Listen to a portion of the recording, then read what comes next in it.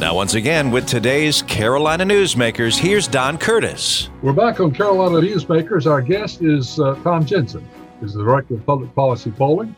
We're talking about their latest poll, which was conducted before the vice presidential debate, but after the events of last week, which were significant and numerous. And in this segment, we're going to turn to the United States Senate race. And generally speaking, I think most people assume that if the Democrats are going to get control of the Senate, they almost have to take North Carolina. And so thousands and actually millions and millions of dollars are being spent by the candidates for representing either the actual campaigns of Thom Tillis and Cal Cunningham, or the so-called dark money or third-party money who are supporting those candidates in an indirect way. Well, the race took a big turn last week when Thom Tillis discovered that he had tested positive for COVID-19, and of course Cal Cunningham and his I guess sex scandal. So let's just get into that. And what do you think is happening there, Tom? Well, we found that, at least initially, the sex scandal did not have much of an impact on the Senate race. Those allegations came out on a Friday night, and we did a poll Sunday and Monday after there had been some time for people to sort of become aware of all that. And we found that Cunningham was still leading by 6 points, 48 to 42. And we found that 58% of voters had heard about the scandal, and that 58% of voters said it did not make any difference either way in their vote.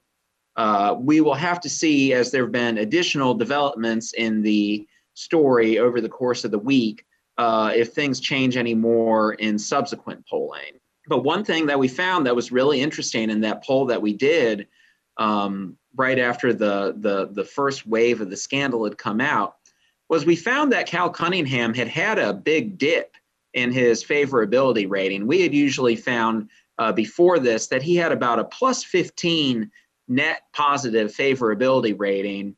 And in the first poll that we did after these allegations came out, he was at -2. So he had about a 17-point dip in his net favorability rating. But Tillis's net favorability rating in comparison to Cunningham's -2 is -23. Only 31% of voters in North Carolina have a positive opinion of Tillis. 54% have a negative opinion of him. It's pretty hard to get reelected when you have those sorts of numbers. So I think it may just be a situation where even if people are repulsed by Cunningham's behavior, they still think that it's more important to get Tillis out of the Senate than it is to punish Cunningham for his behavior. I personally have heard from one person who said that they would not vote for Cunningham anymore because of this, who previously had been planning to vote for Cunningham. So we'll see if there's more shooting. Go ahead. Go ahead. Well, both of us are saying go ahead, so I will.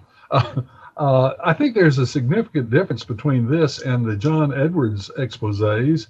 And that was that when John Edwards was running, the daily newspapers covered it far more extensively than they have covered the Cal Cunningham situation. And also, one other thing, the circulation of those newspapers is down significantly from that time, during that time period. So now Thom Tillis's campaign, or actually, I guess it's the third party group, are running ads which are bringing this sex scandal to the attention of the public. Do you think that last week's poll was maybe a little early on that issue? Well, I think it's certainly possible that it will get closer, but I just don't know. And it's also possible that it won't. And I think the precedent for that is the President of the United States. Nothing involved in this Cunningham story is nearly as salacious as what came out on Trump 20. It's an interesting parallel. The Cunningham story came out Friday night, 25 days before the election. And 4 years ago, the Trump Access Hollywood story came out on Friday night, 25 days before the election. And Trump actually ended up doing better than he was doing before that came out. I don't know that Cunningham's going to do better than he was doing before that came out, but it certainly shows how sort of numb a lot of voters are to these kinds of personal scandals in a way where they would have been considerably more devastating in a different generation. And I think that one way that Democrats who are repulsed by Cunningham sort of rationalize to themselves voting for him anyway is they say, well, Trump said stuff that I'm not going to repeat on the radio, on tape, and the Republicans voted for him anyway. So why should we not vote for Cunningham when the Republicans are voting for Trump and what Trump did was worse? So I actually think Trump is a problem for Tillis in terms of trying to exploit this issue, because I think a lot of people's attitude is just, well, we put somebody in the White House who was on tape saying these very disgusting things, and his party base voted for him anyway. So why should we change our minds? My guess is that it's going to end up being a lot closer than it would have been if not for this scandal. But that if there's no more huge new revelations, I think Cunningham was up by enough before this came that he's going to weather it. The other thing that we haven't gotten into yet is so many votes have already been cast. It may be a situation where Cunningham does lose among people who vote between now and Election Day, but he has such a large vote lead in the bank already because of people who got their ballots in September and returned them, that may be enough that he can withstand this, because there's hundreds of thousands of people who have already voted. This may not bode well for early voting in the future, because people may say, I think I'm going to wait till at least a week before the election. If I'm going to vote absentee, I think I want to have all the facts. What about the military situation? If the military takes action against Cal Cunningham, how would that affect his position? Well, I think that's the kind of thing that certainly could make the story worse for him, if nothing else, because it just keeps it in the news. So far, this story's reminded me a little bit of the WikiLeaks stuff with Hillary Clinton's hacked emails in 2016, in the sense that there's been a little bit of a drip, drip, drip, drip, drip aspect to it, where there's some new little revelation every day that keeps it in the news one way or the other. So I have no idea what the military would do with this. I assume a lot of people have affairs in the military, and I don't know what the military publicly takes action related to in most of those. So if they do something that's very high profile and dramatic, certainly that could hurt Cunningham. But I do think that a lot of this race is just kind of baked in. The Supreme Court matter is one that is kind of interesting, because a large number of people have indicated that they feel like that perhaps the choice of the next Supreme Court justice should fall to the elected president in November. And meanwhile, the Republican Party is pushing to go ahead and get confirmation of the nominee that President Trump has put forward. Will that be a factor in the election, or is that just sort of, it is what it is? Well, so this is kind of an interesting thing. I think that if the Senate race ends up being super close, obviously the explanation people are going to give is that it was because of the sex scandal. But I actually think it's more likely that it'll be because of the Supreme Court vote. Because something that's been interesting in our polling all year is that we have found that the undecideds in the Senate race are very strongly Republican leaning.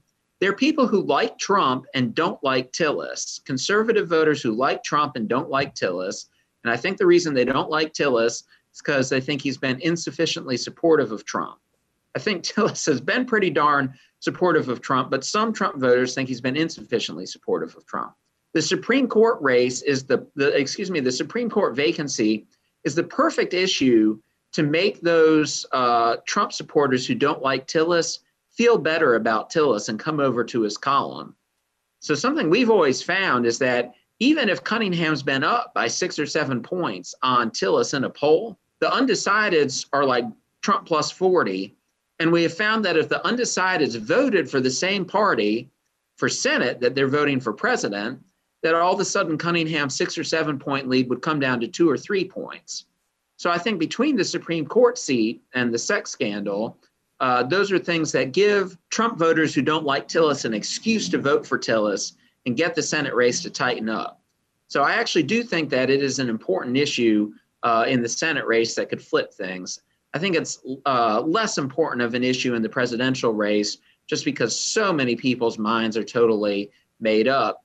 And the other thing is that people do narrowly think that the new president should be able to make the appointment instead of Trump. But it's really something where everybody's opinion on that just tracks who they're voting for president. If you're voting for Trump already, you think he should make the appointment.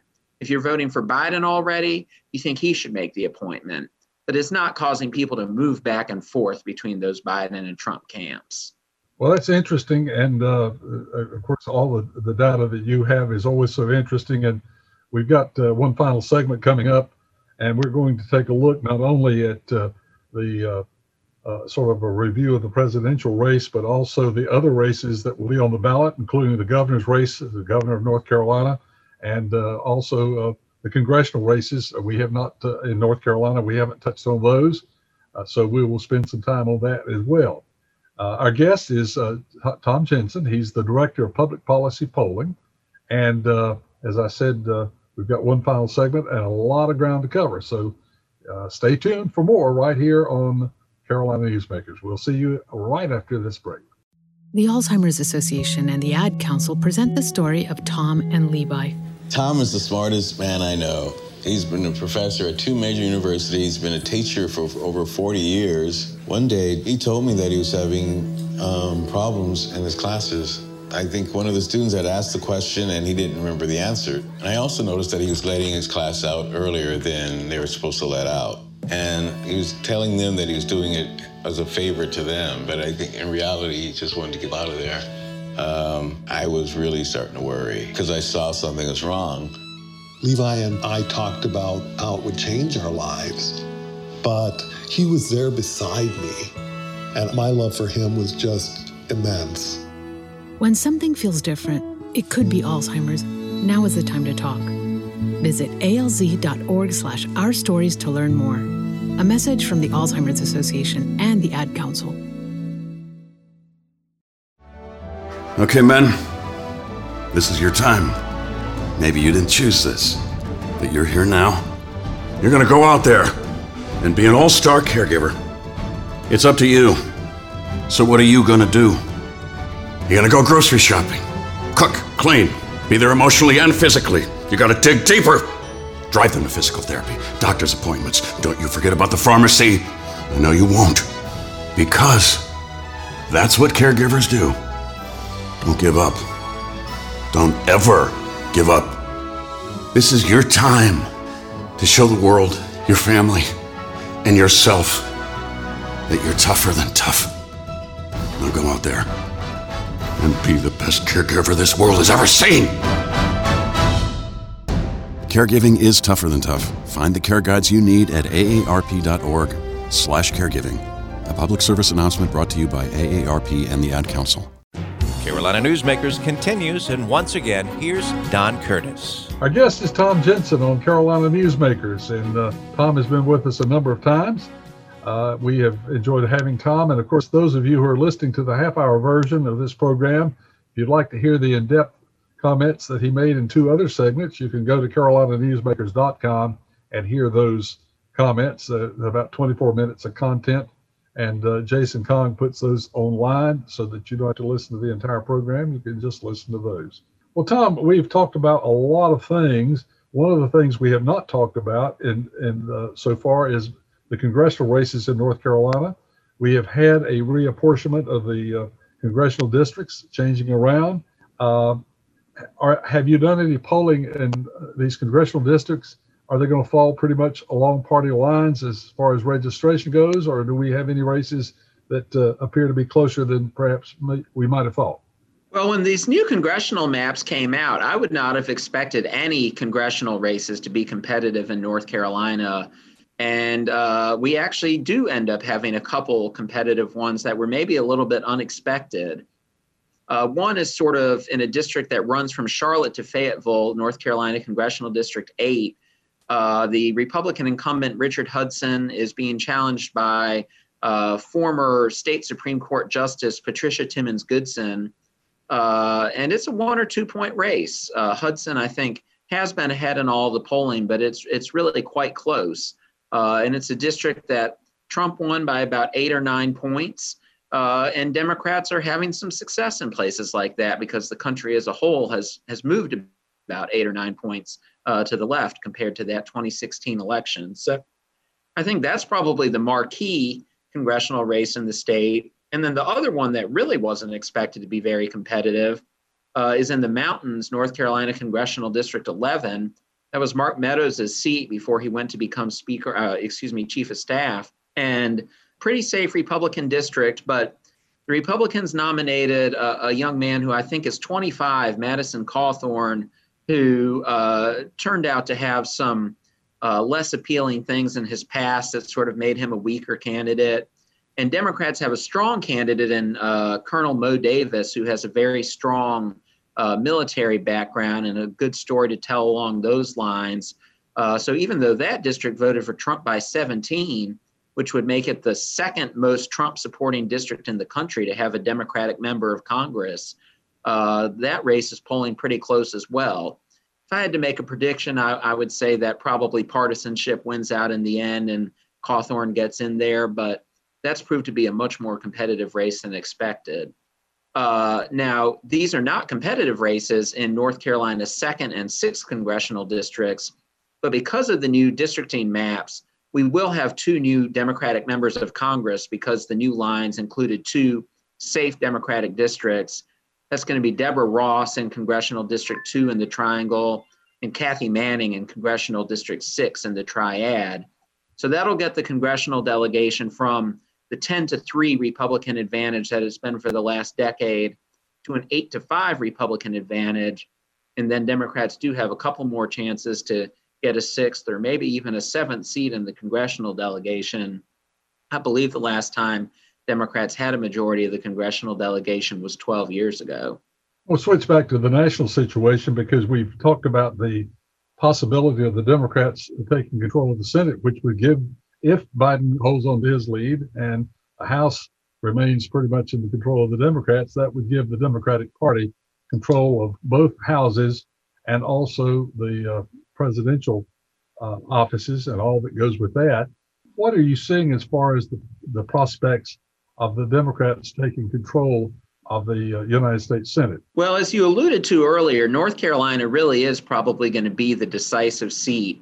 Right now, Republicans have a 53-47 majority, and they're likely to add a seat in Alabama to their column, so that would get them to 54. But I think Democrats are now at this point pretty well favored to win Senate seats in Colorado, Arizona, and Maine. So that would get Republicans to just 51. And then the 50th seat for Democrats would indeed be this North Carolina Senate seat. That's probably the most straightforward path for Democrats to control the Senate is to win North Carolina, win the presidency, and then Kamala Harris would break a bunch of 50-50 ties in the Senate. Now, what I'll say is Democrats have a lot of other opportunities where they're close in Senate races in places that might not have been expected. There's a very close Senate race in Iowa. There's a very close Senate race in Montana. There's 2 close Senate races in Georgia. There's a close Senate race in Alaska. There's a close Senate race in Kansas. There's a close Senate race in Texas. Every single one of those places that I just named is a Republican-held Senate seat. I'm not sure I feel like Democrats are over 50% chances of winning any of those seats individually. But given that there are 8 or 9 opportunities like that, you would think Democrats might end up winning at least 1 or 2 of them. So that's a path, and I missed South Carolina.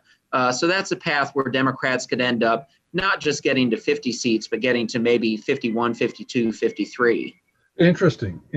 Well, now we have also not talked too much about the gubernatorial race in North Carolina because at least in the polls I've seen so far, that one does not appear to be close.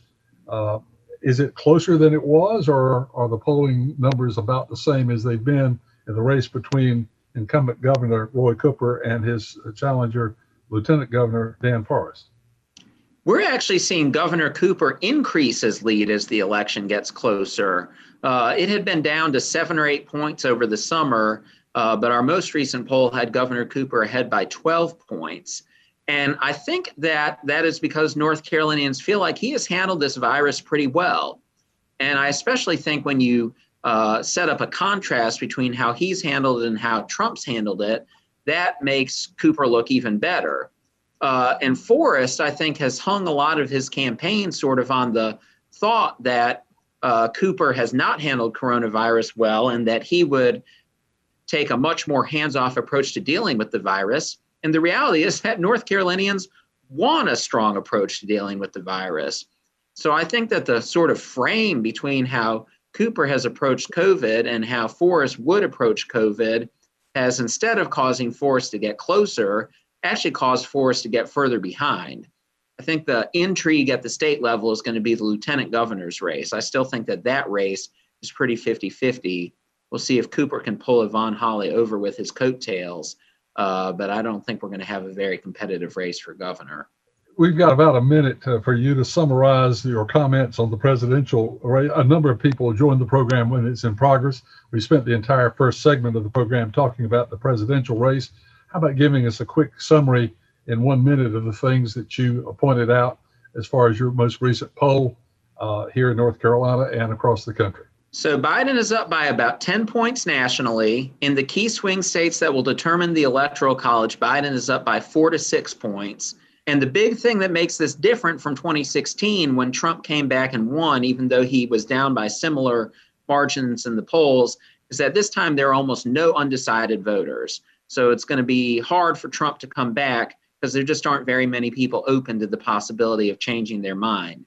And in North Carolina, Biden's up by 4, one of the biggest leads he's had this year, up a couple points since the debate and since Trump got COVID. So still a good amount of time left in the election, but it's getting harder and harder for Trump to come back. Well, we got 10 seconds for this comment. A lot of folks were expecting the fact that the returns might be late in coming in and may be so close that we won't know for several days after the election. What you're telling me now seems like the suspense might be a lot shorter than that. You've got 10 seconds to answer. The suspense all comes down to Florida. Florida is able to count all of its vote in one night. And if Biden wins Florida, it's over. So that'll be a good one to watch on election night. We may know early if Biden's winning Florida that he'll win the election as a whole. Thanks, Tom. Tom Jensen has been our guest. He's the Director of Public Policy Polling. If you'd like to hear a repeat of this broadcast or hear the 2 segments that you might have missed if you're listening to the half-hour version, you can go to carolinanewsmakers.com. The program has been produced by Jason Cog, and he'll have another guest for us next week. So till next week, have a nice week, everybody. Carolina Newsmakers is a production of NCN and is heard each week on a network of North Carolina's leading radio stations. To hear a repeat of this broadcast, go to carolinanewsmakers.com. Carolina Newsmakers is produced by Jason Kong. Network engineer is Alan Sherrill. I'm Scott Fitzgerald, inviting you to join us again next week, same time, for Carolina Newsmakers.